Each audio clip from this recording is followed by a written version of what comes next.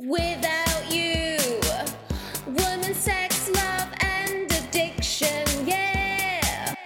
My therapist irritatingly says the first 2 years of a relationship, throw them away. That's it. Then they don't count for anything, really, because you're in that whole big thing, whatever it is, the romantic thing or the thing. But, then it gets real.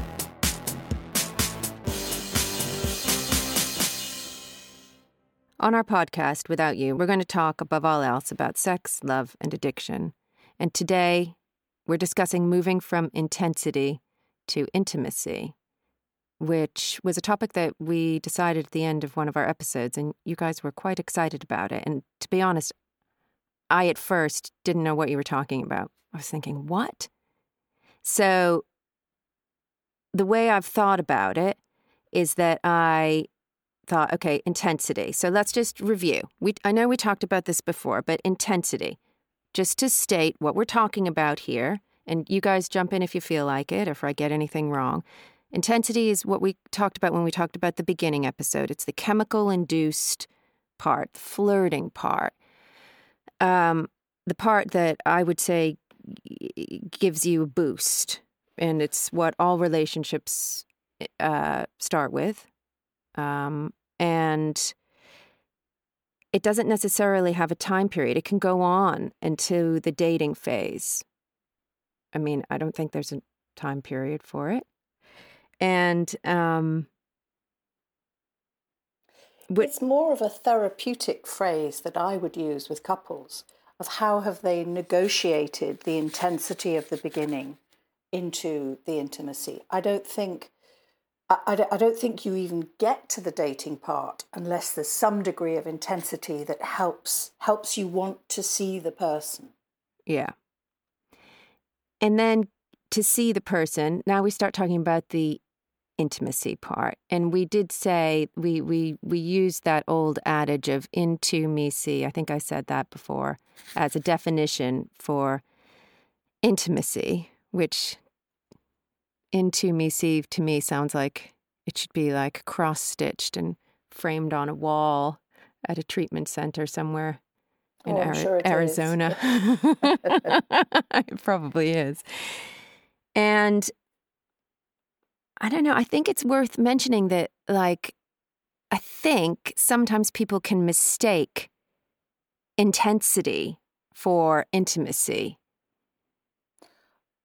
Absolutely. Absolutely. Intensity is very heady. It's very much about the plans, the what will happen, how will it be, etc., etc. And the intimacy is much more relaxed, much more in a rhythm. But not sure you can. Well, I don't know. I don't know what you think, Sophie. I'm sure that you can have intimacy without intensity, but I think intimacy that arrives after intensity is worth more. But I think the intensity at the beginning is quite complex and quite usual in most cases. I think it's absolutely usual, both in anything that's functional or dysfunctional. It's just that whole big romantic fun bit is how I would describe that intensity. I guess where it was problematic for me, or where I would describe it as being dysfunctional, is when you get stuck in that intensity and that's it. That's the thing.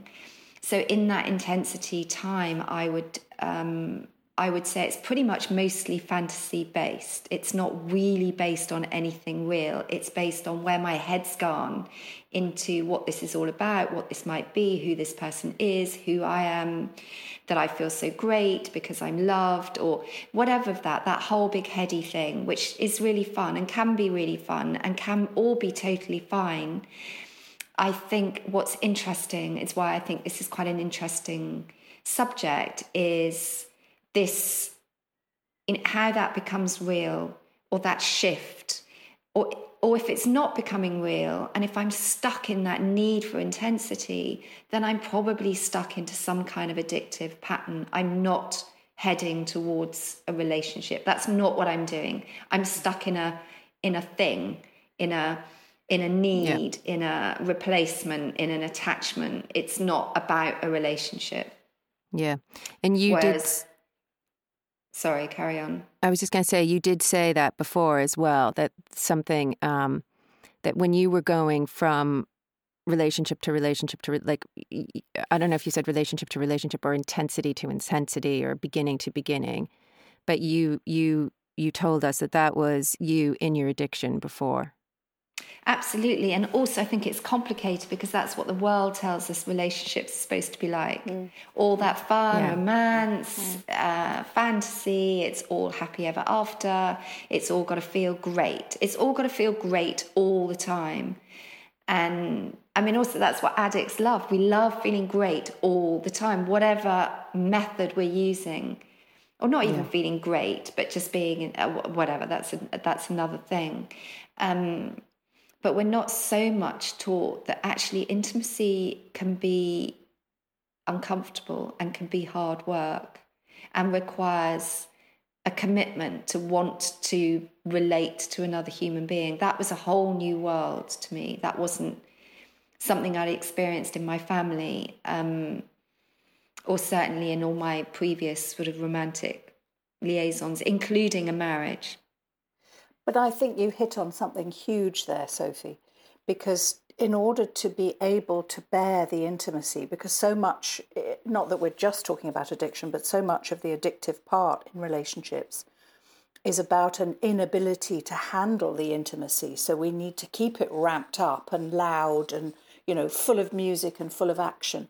Because in families of origin, the idea of being vulnerable and being able to be really seen and heard and understood and be who we are is usually not the case. It doesn't have to be, massive abuse or anything like that. It can just be not getting our needs met, feeling very vulnerable, some shame, perhaps some carried family shame if the family couldn't handle it. I mean, it's all about the difficulty at that point of being able to be in intimacy.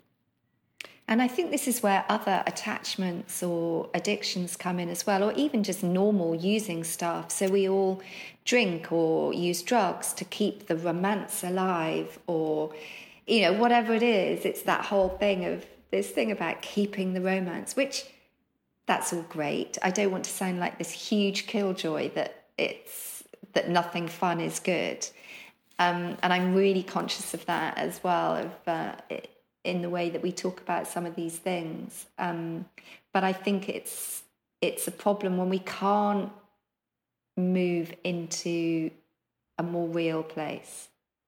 I remember James Corden, who I really like, saying something years ago, I think it was in an interview when I was living in America, that he'd gone out for all of his 20s just to find somebody that he could stay in with.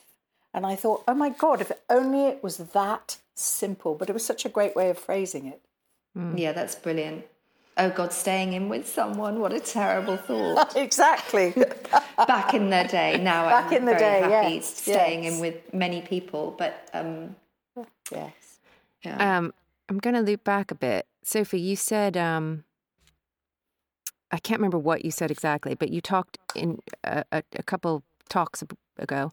You mentioned commitment and feeling committed before you can feel intimate with somebody. And I'm just wondering, does that kind of commitment, what comes first? Revealing yourself in the beginning of intimacy, or making a commitment, or is it simultaneous? Obviously, it's not, or maybe it is a thing. Like, do you have like stages that you go through, or maybe you don't? Maybe it just happens at the same time.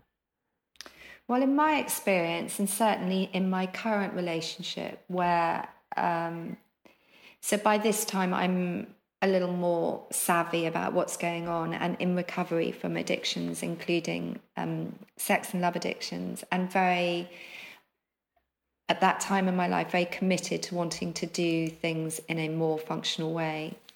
So what we did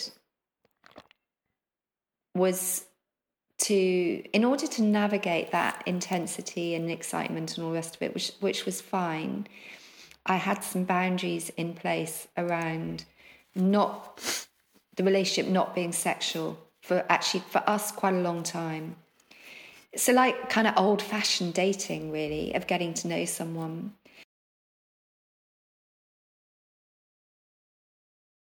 Did you have in your head a set time that you were going to put off starting anything physical, or when you went into it, or were you just sort of feeling your way through it and maybe talking with people about it? Well, in recovery, there were guidelines, and I can't remember what they were, but there were specific guidelines around, or people come up with certain things that I think are really helpful, like no sex for 30 days, or no sex until 3 major arguments, and also it's that thing that, what do you mean by no sex? To keep that sexual charge out of the relationship, it's incredibly hard. It took a discipline, but does that involve kissing? Does that involve, where do you draw a line? I think that's why it's really helpful to have people around that you're actually talking these things through, of what behaviours are going to be problematic. If I'm asked by a client, my recommendation is that they try and go 12 dates without any kind of sexual communication with bodies, whatever that may be. And the reason for that is I can't remember if I've said this before, but I liken it to a recording studio. Once you get sex involved, you've whacked up the bass. You then can't hear the lyrics, the song, the melody. It's really difficult. Once you've done something, you can never have a first kiss twice. It's done. Yeah. And so to get to know someone and then be able to be building trust. I can remember once saying to a client, does he have your phone number? Why would you kiss him or sleep with him before he actually, you know that he's going to contact you again? It's just too miserable making. Yeah, probably just all that stuff about fantasy, all that stuff about need. Yes, what I would advocate for clients, particularly those that have come because of troubled relationships, they may not be in addiction, they may actually never see it through that light, but they definitely want help.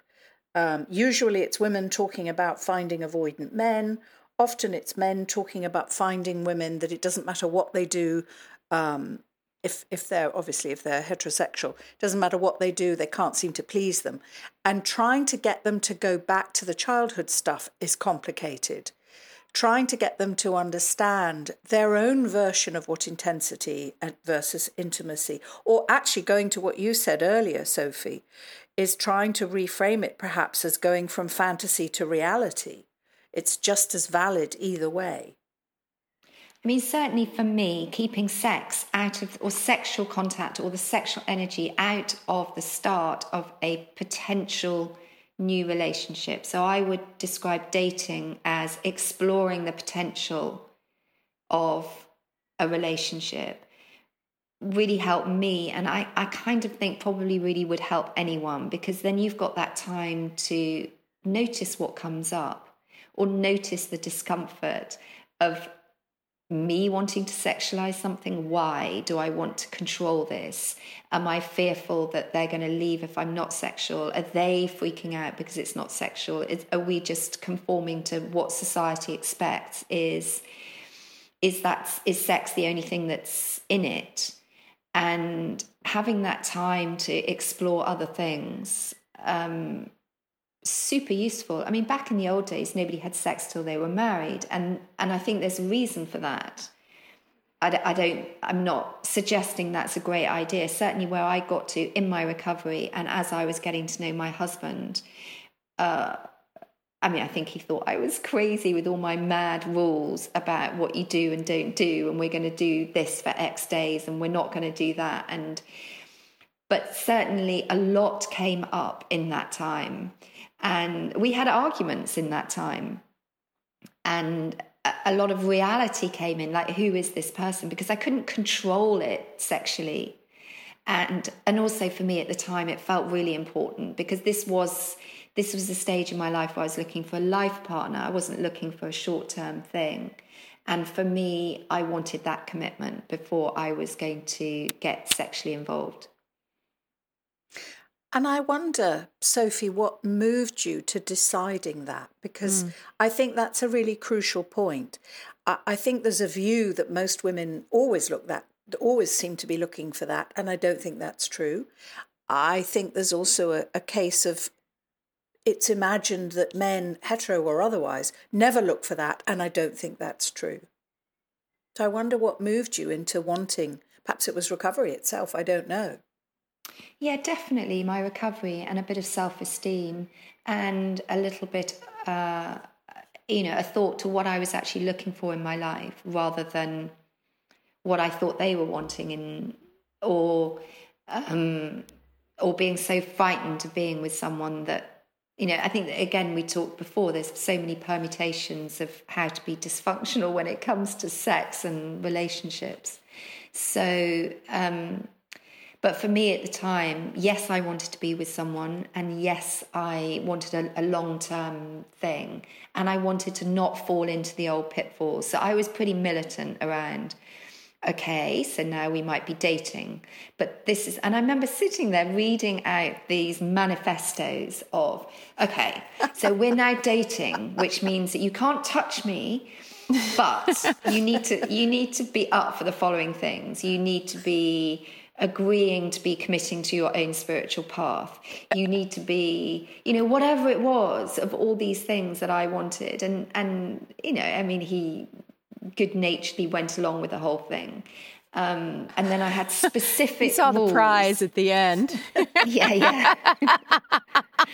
I had crazy rules around what was sexual. So if there was a part of a body inside another body, that constituted sex, which is kind of nonsense. So, French kissing out, a little peck on the lips in, where it all gets really muddy. Actually, interestingly, and I was talking to my husband the other day, who has some fondness for this time, because whilst I think he thought it was a little crazy and a little unnecessary, and now we've been together for 14 years or whatever it is, he does say that it was just massively sexy and fun because of all that anticipation.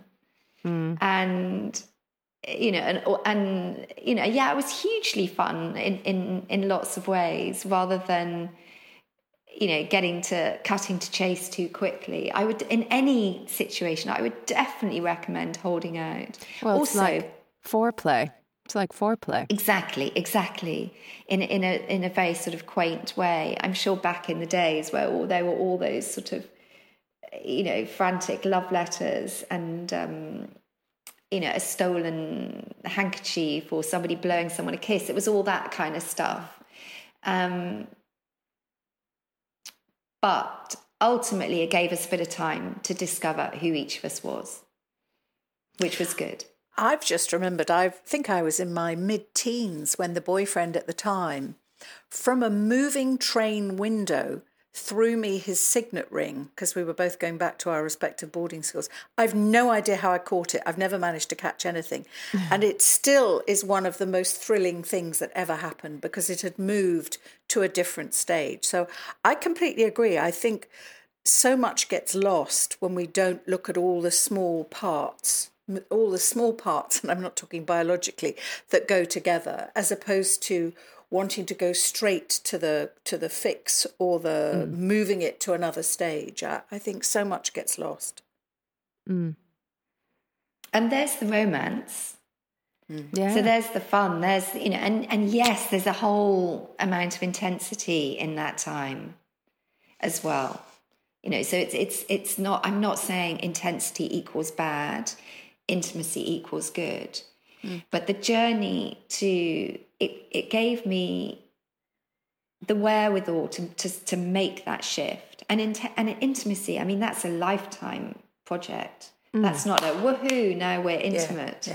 Yeah. That's an ongoing thing, as you guys know, of course. Well, and I think it's really because you can be in a relationship, you can be married or in a long-term committed relationship with somebody and being, fully sexual with them and it not be intimate, actually.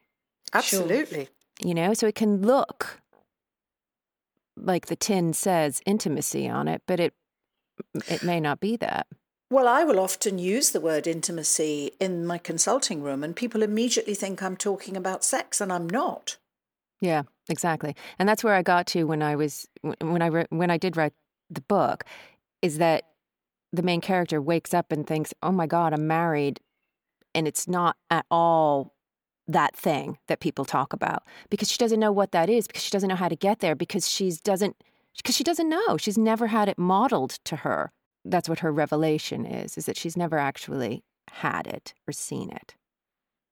And I think it's a high art. I really do. And it's certainly one that it's not something I've got it down. It's something I have experience of what it means, and I am working towards that in many relationships. Actually, I do have intimate relationships with many friends, but it's and with my husband to varying degrees. I was going to ask about friendships and having intimate friendships where there isn't the sexual element. Well, I learnt to do intimacy in my primary relationship through having some experience of intimacy with my non-sexual friendships. For me, my female friendships. So that's how I learned to do it. What's a primary relationship? With my partner, husband, sexual partner. So you learned how to have intimacy with your main squeeze through your friendships, by doing it with your friendships first. I guess in a healthier setup, we all learn to have intimate relationships because they're modeled to us in our family of origins. We have intimate relationships with our siblings, with our friends. I think, like Adriana was saying, lots of things sort of masquerade as intimacy, or we're told things are intimate where actually they're really not. But that's because we're all addicted to things looking all lovely on the outside. I think it's very easy to think that there's only addiction in a relationship category if it is your sexual preference. Whereas I think we forget perhaps about the whole attitude of codependence coming in, and how our patterns are our patterns are our patterns. And we will repeat them to a lesser or greater extent in our friendships. And in that case, then it's more like the intensity of taking someone hostage, being able to have 5-hour conversations with a friend, which isn't necessarily that healthy or that intimate. So I think what you're saying, Sophie, which I agree with, is that once we learn how to trust ourselves with another and them with us gradually over time, getting that degree of intimacy. We have to have liked them in the first place, but getting that degree of intimacy, then we're able to translate it across the board. And it's a skill that we have as individuals. I mean, certainly for me, I've had to learn it. I think it was you, Jen, who described it as revealing ourselves. So being truthful. Ultimately, intimacy is about being truthful. So revealing ourselves and being curious, or the other person revealing themselves, or being curious enough about the other person to allow them to reveal themselves. Yeah. And in revealing, it's about being able to see who is sitting in front of you. And it's also about being able to be, I mean, I know we say into me see, but it's also about being able to see. It's both, obviously. Well, it's actually very brave. Yeah. Probably doesn't sound it, but it actually is very brave. And my view is that courage is always rewarded. And in the into me you see, you have to show up. I think there's very active listening, very active observing. There may be things that aren't particularly great. You probably wouldn't notice them in the first few days, but you may notice further on down the relationship. And then it's making a conscious decision of whether that's a deal breaker, or whether you can actually say to the person, look, can we talk about this? Because I need to express how I feel about it. I think it's really brave. Yeah. I guess at the beginnings, there's an element of performance going on. We're all doing our thing. We want to be funny, sexy, attractive, intelligent, whatever it is, we're doing our thing. So there's a promotion, there's a performance. And then as that shifts, we're getting more vulnerable. Yeah. And that vulnerability is the key. Or that actually is the gold, or certainly in my experience, that's the really interesting part of another person. And when I think I can get to that place of, or where there's a meeting of two vulnerabilities in a union, in a relationship, that's when it's really beautiful. Nicely said. I think that sums it up, really. I particularly love that you mentioned a bit back courage, and because it's scary. I think being vulnerable for most people is scary, and I think addicts take it to another level. And when I was like preparing to talk to you guys about this, one word that kept popping into my head was integrity. And then I thought that maybe it was coming into my head because we were talking about intimacy and intensity, and it begins with in. And I meant to like look up what in. Well, I think we know what in means, but integrity kept coming into my head as something that we need alongside courage to keep showing up for intimacy. And it was something that was pointed out to me, like, integrity meant, I was told, doing what you say you're going to do. Really simple. You say you're going to do something, you do it. And Sophie, you mentioned emotional intelligence, but that's also emotional maturity.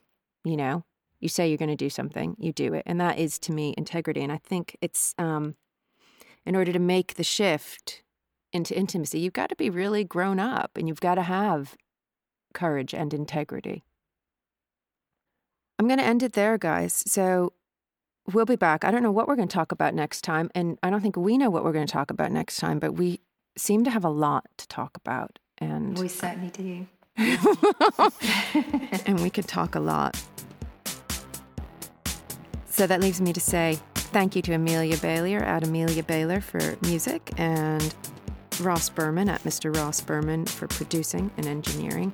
You can get in touch with us via Instagram or Twitter at Without You Pod, or you can find us on Facebook at Without You Podcast. And if you have anything you'd like to hear about, please let us know.